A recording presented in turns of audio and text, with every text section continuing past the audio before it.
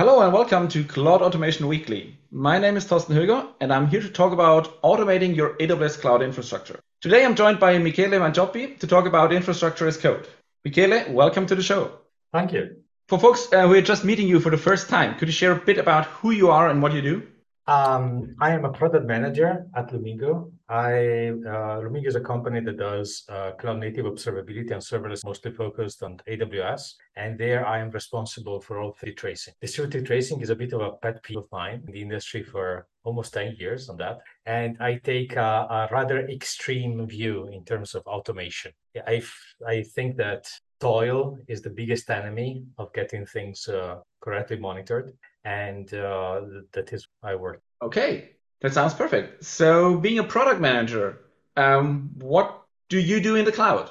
I do a lot of stuff. The product manager is a mix of many things. You're expected to be jack of all trades and master. So on any given day, I find myself consulting custom my product as well as the technologies that they use around deploy their. I need to know all the ways that people try to deploy code that needs monitored by Amigo so that they can integrate with that. And there is a amount of that going on in the serverless space. I need to communicate requirements very effectively to my developers. There are infinitely many ways that you can combine those types of cloud service into your application. And when I want to make sure that something is working or we need a development, make Lumigo learn something new, then the quickest way I have to explain what I want is that I take the CDK, I make a serverless application with it, mixing containers of different types, serverless and Lambda, and then I drop it in the lap of my developers and say, this has to work in this and that way. And it works remarkably well because all of a sudden, I actually can provide specifications that not only can be used to understand what needs to be done, but also as tests. We can take those CDK projects, putting around there a bit of API calls to see what type of data does Amigo receive and how it processes it. And we have an entire scenario worked out without having to guess like, okay, what do you support? So we supported the things that you gave us. It's And it really, sounds really perfect. handy. And it sounds perfect. Just let me recap. So it's about the CDK. For those who don't know what it is, it's a cloud development kit from AWS. It's an infrastructure as code tool to provision infrastructure in your AWS account. And it sounds like a really cool idea to build something using this code and then tell your developer, this is what I want to do. Build it, deploy it in your account, so it's the same in your account, and then make it work. So that's a really cool thing. And yeah, It maybe you also can works. elaborate on the benefits versus ClickOps because I think they're obvious, but maybe why don't you just click it around? Reproducibility is the main benefit. The fact that you can give a piece of code that is actually easy to understand. The CDK looks imperative. In reality, it's different, but it looks imperative and it's easy to grok. The fact that I of all the many languages that the CDK supports, I like TypeScript because it's strongly typed and it gives this flavor of strong typing to the cloud, but it really helps you to string together a container that talks with another over ALB. It has a lot of nice facilities driven by the type system to actually help you understand what is possible and what not in terms of constructs. And then you effectively have a program that you feed into the CDK and it deploys for you all these pieces of infrastructure. You can use it, you can give it to developers. It works not only for specifications, but also for bug reports. Like I tried this and it doesn't work here, you can try it as well. The only thing that really changes in which account it goes, it's very easy to make this sort of test cases, specification self-contained because you have effectively all you need to create all types of clusters, databases, populate data, put all types of lambdas, and you get everything working in a matter of minutes. And if it works on my account, it works also on a developer's. That is like the PM way of it works on my machine. The best works. Yeah, that sounds interesting. And I can also imagine that it also works for like documentation. So you can also say, hey, we have this new feature. This is how you can create a test setup to try it out. It's the setups is not something that at the moment we share, but the fact that it's so easy to deploy it gives a very easy way, not only for product and development to, for example, capture screenshots, but I can also feed the setup to, for example, marketing, so that they can also create their own screenshots as a tool by deploying that and find just the right amount of red on the screen and things that go wrong, so that they can really tell the narrative of the new scenarios and the new technologies we support. It's really powerful. Yeah, I think that that's exactly where the reproducibility comes in. Once between all these departments, and then for marketing, like they create it, they break it so everything goes red, and then they tear it down and recreate it and do a next screenshot for the next story. So they don't have to fix their environment for the next iteration of screenshots. They just build a new one. And it's also the fact that it effectively is something that you can keep in your head. If you're familiar with the various technologies you're stringing together, the CDK has a lot of nice, for example, to define a container image used on ECS, or to define a handler for a Python or a Node.js function. Changing it to make to make the data in Lumigo more interesting is a couple of lines of code. I want that function to go red more often. Cool, I'm going to change the random coefficient that I'm saying to it's 200 or 500, and all of a sudden I have more spiky diagrams. Yeah, and you don't have to find the Lambda console and break the Lambda function in the online editor or whatever, or rezip something and upload it somewhere. So you just do a redeploy and the changed behavior is online and you can try it out. So it's basically reproducing and testing stuff. Yeah, but it's also the kind of, it's not only the fact that it's easy to reproduce, but it's compact. It's a terse representation of actually very complex application. In a few hundred lines of code, and I'm not using the CK only for this test. I actually have real serverless applications that I use for my nefarious product management purposes. But effectively, the fact that I can keep 10 different services strung together one after the other in a few hundred lines of code that I need to scroll with my mouse maybe twice to have the overview of the application is really powerful to not only to be able to reproduce, but also to be able to modify. It's something like you can wrap your head around. And since CloudFormation, actually powering the CDK behind, does a pretty good job of trying to fulfill what you tell it to do. The reality is that after you run your CDK project, you have a very high confidence that the system that is deployed behaves like you told it to behave. And that when you go around and do ClickOps in the UI and modify things, after a few days, are you really going to remember where you started adding errors? Are you going to remember how the system that is actually deployed has changed, has deviated from your specification? Yeah, there's no way. No, you aren't. Yeah, totally with you on this point. Yeah, and I can also imagine that like revisiting things like, oh yeah, we had this feature last year. Does it still work? Let's recreate the infrastructure and look at it. Does it still work part is something that I like to think is not really an issue because we have very comprehensive integration tests. Yeah. But for example, how does the test application that they used, for example, to give a webinar, does it still work? Not only because of Migo, but also part of AWS. That's a great asset. Yeah. Not to mention that, for example, remember, you and I gave a webinar around Lumigo, the launch of ECS. We sat together an hour, we made a non-trivial serverless application. We used it on that day, and I kept using it afterwards for a number of different reasons. Instead of having to go and click together for half an hour on the AWS console, I typed CDK deploy webinar, and it worked again. It's like magic. Yeah. And especially if you, like me, are not good at multitasking, I can run CDK deploy, and while it deploys, we can continue talking instead of me clicking around somewhere and not talking. And sorry, I cannot talk because I have to click buttons. Plus, the output of the console of CDK is nicely colorful, so it doesn't even look too bad when you put it on screen, right? Yeah, so it's a perfect thing. It's very cool stuff. Do you have any other use cases for automation, or do you only see it for specification testing and things, or also for reality?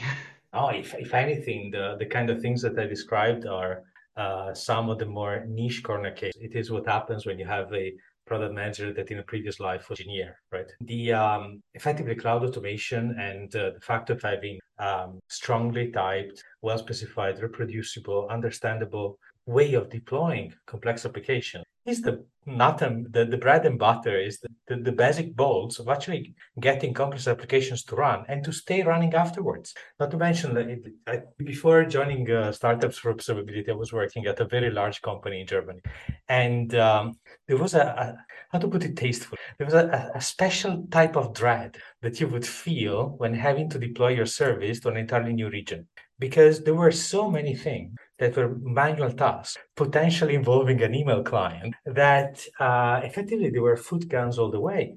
It would take days of trial and error to be able to deploy even well-designed, well-behaved, well-documented services, not only because of the lack of or the insufficient automation in the deploy process, but also because even the infrastructure under it was not really strongly typed. It was not really specified clearly. So when deploying a new data center, you may have some peculiarity for a specific region. And this is exactly what happens when you actually do things manually. You introduce deviation. I am a big fan, for example, of the entire GitOps. Some parts of it a bit gimmicky, but overall the idea is very solid. Effectively, what you want is to be able to have declaration of your system and then give it to a piece of infrastructure you trust to make sure that it runs it. It's the only way. Especially with the cross region, I can also think of disaster recovery strategies. Like you don't need to have your whole infrastructure running in another data center or region for the moment your primary region crashes. Basically, you just need to make sure that your data is replicated and you can spin up all the applications and all the infrastructure parts using infrastructure as code the moment you need them, which is hopefully never. Yeah, for example, to recreate your infrastructure after, for example, you had a security breach. Are you going to go and debug all the cloud resources? No, you're going to wipe the hell out of your account and start over and hoping that you closed all the holes that you left open the first time around. Yeah, that's also a thing. Just recreate everything. So yeah, we had a breach in this AWS account. I don't care. Copy the data, recreate everything in a new AWS account, and close it down. That is particularly the case when someone puts security tokens on GitHub, and now all of a sudden you cannot trust anything that's going on that account. But if only it takes for you to deploy one is to create a new account in Control Tower and then do a CDK deploy, that's not the worst way to do the work. Yeah, so it's even a security feature to go this route and say, yeah, if we have this kind of credential breach, we don't try to find out what happened in this account, but we still might do it for regulatory reasons, but after the fact. So we quarantine this account and look into it. But for recovery, we just spin up a new account, new infrastructure, restore everything from backup, and that's it. It also helps a lot with isolation. I'm working with a lot of customers that are deploying the same application in different AWS accounts on behalf of different customers of theirs. And the fact that they can press effectively a button and deploy a new application that is guaranteed to look very similar to all the other ones, I'm setting tenant specific, actually allows them to have a better encapsulation of not only the code itself, but also, for example, all the governance, regulatory requirements, access, cost control. You actually can tell the cost per account. So that is a very neat way. You have an account per tenant that you're servicing. In particular, if your application is one of those where you really don't want to mix data for different users' application. And you have a lot of nice features out of it. Yeah, that's definitely also one of the best practices. You should definitely isolate your tenants in different AWS accounts, if possible, to prevent, if it's just an application having an IAM role that's a little bit too broad and it could access data from another customer, that would be the worst case scenario. If it's in another account, it won't happen. You said the magic keyword IAM, and now I need to go off a tangent. The hardest thing in the cloud that I've ever experienced in my life is permissions, dealing with IAM. I cannot wrap my head around it. And the CDK automates that for me. I say I want that Lambda to push into that SQS queue. I don't need to figure out what is the syntax, what is the policy. I trust the constructs of CDK to set up the minimal amount of permissions for me. It's amazing. Otherwise, I would say, it's just test development. I'm going to give all the permissions to everybody. And all of a sudden, I would miss corner cases of what happens if the application tries to do something it's not supposed to do. Does it exactly. show up? Yeah, so the minimum or least privileges are definitely a thing. CDK really, really helps by creating these not always least privileged, but really, really, really small they're very permission sensible sets. defaults. Yeah, they're really sensible. There are some cases where I say, yeah, it's not perfect, but it's really, really good. And it's way better than what humans do, like, yeah, let it access all buckets. It's incomparably better than what anybody would do. And the permissions it's even another magnitude harder in terms of ClickOps to figure out who can do what. Because you can put permissions in many different directions or many different things to get an overview of that. Yeah, and the hardest part of ClickOps for IAM is to know what to put into all the fields. I had a customer discussion yesterday and was telling security department about AWS IAM, I was telling you, yes, this is AWS has a lot of services, but IAM is definitely the most complicated one of all of AWS's services. It has to do everything for everybody. Yeah, and it has to work. That's the thing. It's the single most important service that it doesn't have bugs because this is the service that needs to work because it's guaranteeing that nobody is allowed to do things they shouldn't. And it's a regrettable complexity if you think about it, because due to the shared model, security is everybody's job. But if the grammar you use to express who can do what is so complicated to use, you're going to have suboptimal results. The CDK being able to do pretty good job at reducing who can do what with based on the declarations of what you want to happen is actually effectively a higher level syntax for expressing your entire AM policy. It's amazing. Yeah, and that's also where cloud automation comes in on a different level. If you have permission and you have multiple environments and you need to change permissions from your in development, I need a new bucket to be accessed. And then I want this change to be promoted to staging, to QA, to production. If you do this via ClickOps, you will forget one stage or one permission. And in the worst case, some corner case, oh, I forgot this permission and I don't use it every day. I use it at month end. At month end, everything breaks and nobody knows why So because you forgot a permission.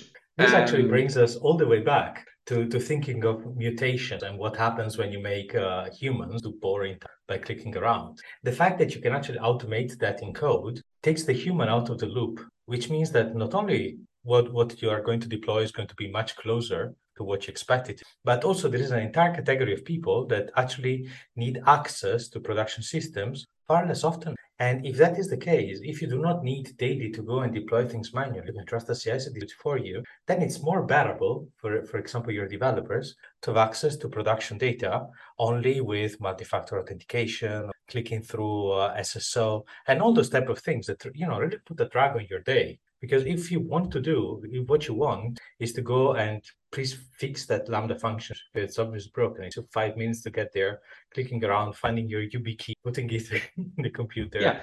That is going to slow you down. Yeah, I had this discussion with the security team like, oh yeah, we still need to figure out the process, how to define which user has which access in production systems and when they log in where and what they do. And it was, no, we don't. They don't have access. What? Yeah, they don't have access. It's only an automation pipeline has access to production. They don't have access to production. So we don't need to define which person has which permissions because they don't. Okay, that's easy. Yes. That actually puts an additional burden on being able to figure things out without having to pocket it from the inside, which is what Lumiga does. Yeah, then you need you need observability because if you don't Yes. observe things and if you cannot log in and look at things or looking maybe but changing things and not touching things, you need something else to get a view into your infrastructure. It's I see it even more extreme than that. The not only you will have less need of accessing production because it's going not only easier to see where it fails, that is scoping down the part of the infrastructure that is, you don't need to go and search through a bajillion different logs, but you will also have a way of reproducing the bugs more easily in your local environment. So the need of logging into production is further decreased. If you have a tool that is telling you very clearly what's going on, your Lambda function is exploding because it tries to divide by zero. That's far less things that you need to do poking around in production and an easier time to fix stuff. Very often, our customers are telling us that actually they don't need more information that what Lumigo provides to troubleshoot. Definitely, To hear that. I can only tell this from my own experience because I'm a Lumigo customer. And yeah, if I have a problem in production, I look at the logs, I look at the events that are coming in. I take the event, put it into my development environment. It behaves the same. Yeah, it's the same. It's the same code. It's the same infrastructure. It's automated. So the same event should have the same result.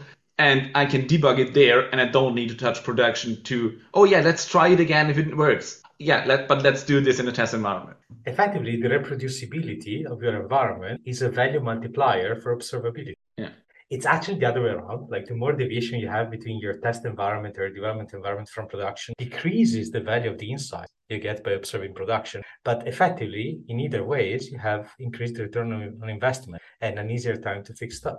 Yeah, that's definitely the thing. If they are completely different, I don't care about the behavior in production because it's nowhere near what will happen in test. But if they are the same and I know what happened in prod, I can replay the same thing in testing. About testing, do you imagine any other ways to use the CDK for testing in your niche ways of using the CDK? Yeah, I mean, there is the manual testing of, okay, what is going to happen if I do this? There is the integrating it into the automated verification of changes. We have very comprehensive end tests. Even if we change a tracer, we're going to run all the standard tests across all the other components. In something as complicated as city tracing, sometimes there are rather unexpected side effects in the data collected by client changing the backend. So we run the tests very, very thoroughly. There is also the fact that I can communicate with customers much more effectively. If I say, look, this is how you do things. And instead of having to, for example, to add a tracer, if I can give them something, they can run in their own account and then look into the AWS console to see how it works. If they don't grok the CDK itself, it's a much more concise way of communicating. Sometimes you have like these moments like you're in a Zoom call and say, no, look, I mean, you need to deploy the ECS task, put this into container. And it's all very abstract, maybe for end users we're speaking with that have less development background and more operations background, but they do not know all the technology all the way throughout. Then the case we could tell, look, you take this, you make a CDK deploy, this is how it's supposed to look like. And then that usually helps them to find the delta between what they did and what they're supposed to do. Yeah, that sounds really perfect. Yeah. Any other topics you want to definitely talk about for cloud automation? In a world with infinite technology, there are effectively entirely different ecosystems to automate that are not they're not silos. When you start, one of the great things of CDK is that it covers effectively most of the AWS services, all of them, I think, with constructs level 1, so pure cloud formation, and most of the services have a construct level 2 that at least give you this sort of high-level grammar of how to combine things together. That actually goes across entirely different families of technologies. For example, Lambda, ACIS with but we are not going to talk about the K word today. I've gotten to the point in terms of automation where if I look at CDK and the service doesn't have level 2 constructs, I get really annoyed. And Athena and QuickSites, I'm looking at you right now. What are you doing? Or storage gateway, which is my thing, which is not supported. Yeah, and we had a discussion with the CDK team, with the CloudFormation team, and the overarching idea was if it's not in CloudFormation in CDK, it doesn't exist. If I cannot provision a resource using infrastructure as code, it's just not there. I don't care if it's there. If I cannot provision it in an automated way, I cannot use it. So it's not effectively not there. Yeah, those services do not exist from my point of view. If I need to go and click stuff, and then I need to remember 3 months later what I had to click to make them work again, yeah, sorry, it's a non-starter. Now, if the documentation how to create something is more text than infrastructure code needed to create it, it doesn't make any sense. Like, for example, the ID providers on one of the container runtimes. There's always let's not talk about that, but Yeah. there are these sort of dark, murky corners of the cloud experience where you're saying, God, this is so medieval. Why are we still doing that? Everything's automated, and now I have to click 2 things to connect it. So why do I need to do it? I mean, it's amazing. I still remember the times where you had to mail a jar file to somebody to run it on a version of JBoss, hoping that they got the previous email with all the versions of the libraries that had to be there. And they actually, they didn't put, the wrong version of the login library. Otherwise, it doesn't work anymore. I mean, we made strides. To some extent, it feels almost ingenuous occasionally to pick on some things. But at the other end of at the end of the day, it's also true that because of this increased ease of use, this increased power, we're making more and more complex applications. Now, I do distributed tracing for a living, and I love it. But I also find regrettable that now our applications are so complex, and not complex in terms of the logic, but complex in terms of how relatively tame logic is spread across tens, hundreds of components that are talking with each other over pretty complex network stacks going through all types of services, when in the past it would have been effectively memory sharing between two classes in the same process, right? So to some, it feels a bit like, there are the hardware people are complaining that the software people took the Moore's dilemma and said, okay, now we can slack.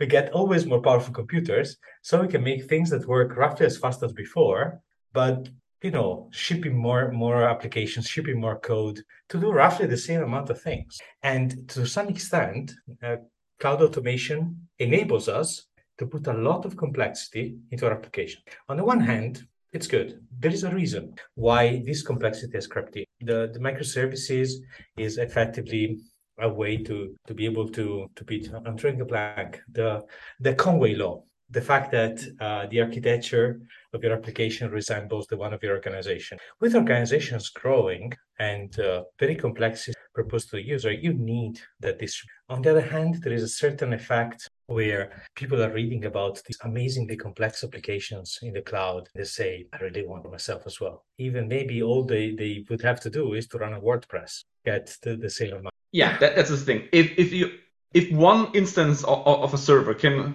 sustain all your work, your requests you're getting, put it on one server. It's like if your data is so small, put it in any database. It doesn't matter. You don't need different databases. You don't need a database for the correct workload type. Put it just in a MySQL database and be happy with it because it will be in RAM. You don't care about a data storage format. So let's make a few public service announcements. First of all, you ain't gonna need that. Where that is a large amount of interesting database technologies. Keep it simple and scale vertically before you scale horizontally. And if you're doing Java, please scale vertically much, much before you scale horizontally, because those JVMs of yours with 1 GB of memory are hating themselves. What you should be doing is to keep in 2, 4 GB of memory. There is amazing improvements in garbage collection that have occurred over the past few years. You want heaps of tens of hundreds of gigabytes, go for it. There is a garbage collection that is really going to work, and that is gonna give you much more bang for your bucks in terms of your cloud resources. Exactly. And when you then see that you need this hockey stick moment where you really need to scale, then distribute your application. And that's exactly where the power comes in. And then you need microservices, you need purpose-built databases, you need all these things, but maybe then and not on a first day. And you don't need, now I'm using the K word, you don't need a Kubernetes cluster on day one of your application. Unless what you want to do is to sell Kubernetes, then you do. Then you do. However, this being said, so do not bring unnecessary complexity into your application. But even if your application is not particularly complex, automate its deployment and management, because you never know when you're required to deploy it again. Maybe it's 3 a.m. in the night and you are groggy as hell, and all you want to do is to type CDK deploy application and then go back to sleep after seeing the lights go green. And again. Start with automating. I see so many companies, we will do the pipeline at the end of the development. No, you don't. Because in the total lifetime of the application, I would say 80% of the deployments happen during development. Because you deploy all the time until it works. And when it works, you deploy less frequently. So the most of the deployments happen during development. This is when you want automation, not later. But also the things that you do later on when the application is already deployed are actually a rather different subset of the stuff that you do to get the application up and running. I promise you, if your deployment requires manual steps, the next time you want to bring it up, some of those manual steps are going to be forgotten or no longer applicable because someone at 3 a.m. in the night went and changed a configuration file on the machine. No one knows. Everybody forgot about it. They forgot it themselves because it was 3 a.m. in the morning. And now you cannot bring your application up and running again. And you're going to pay the price again to debug that issue. Exactly. So let's put it down, automate everything, and automate it earlier than later.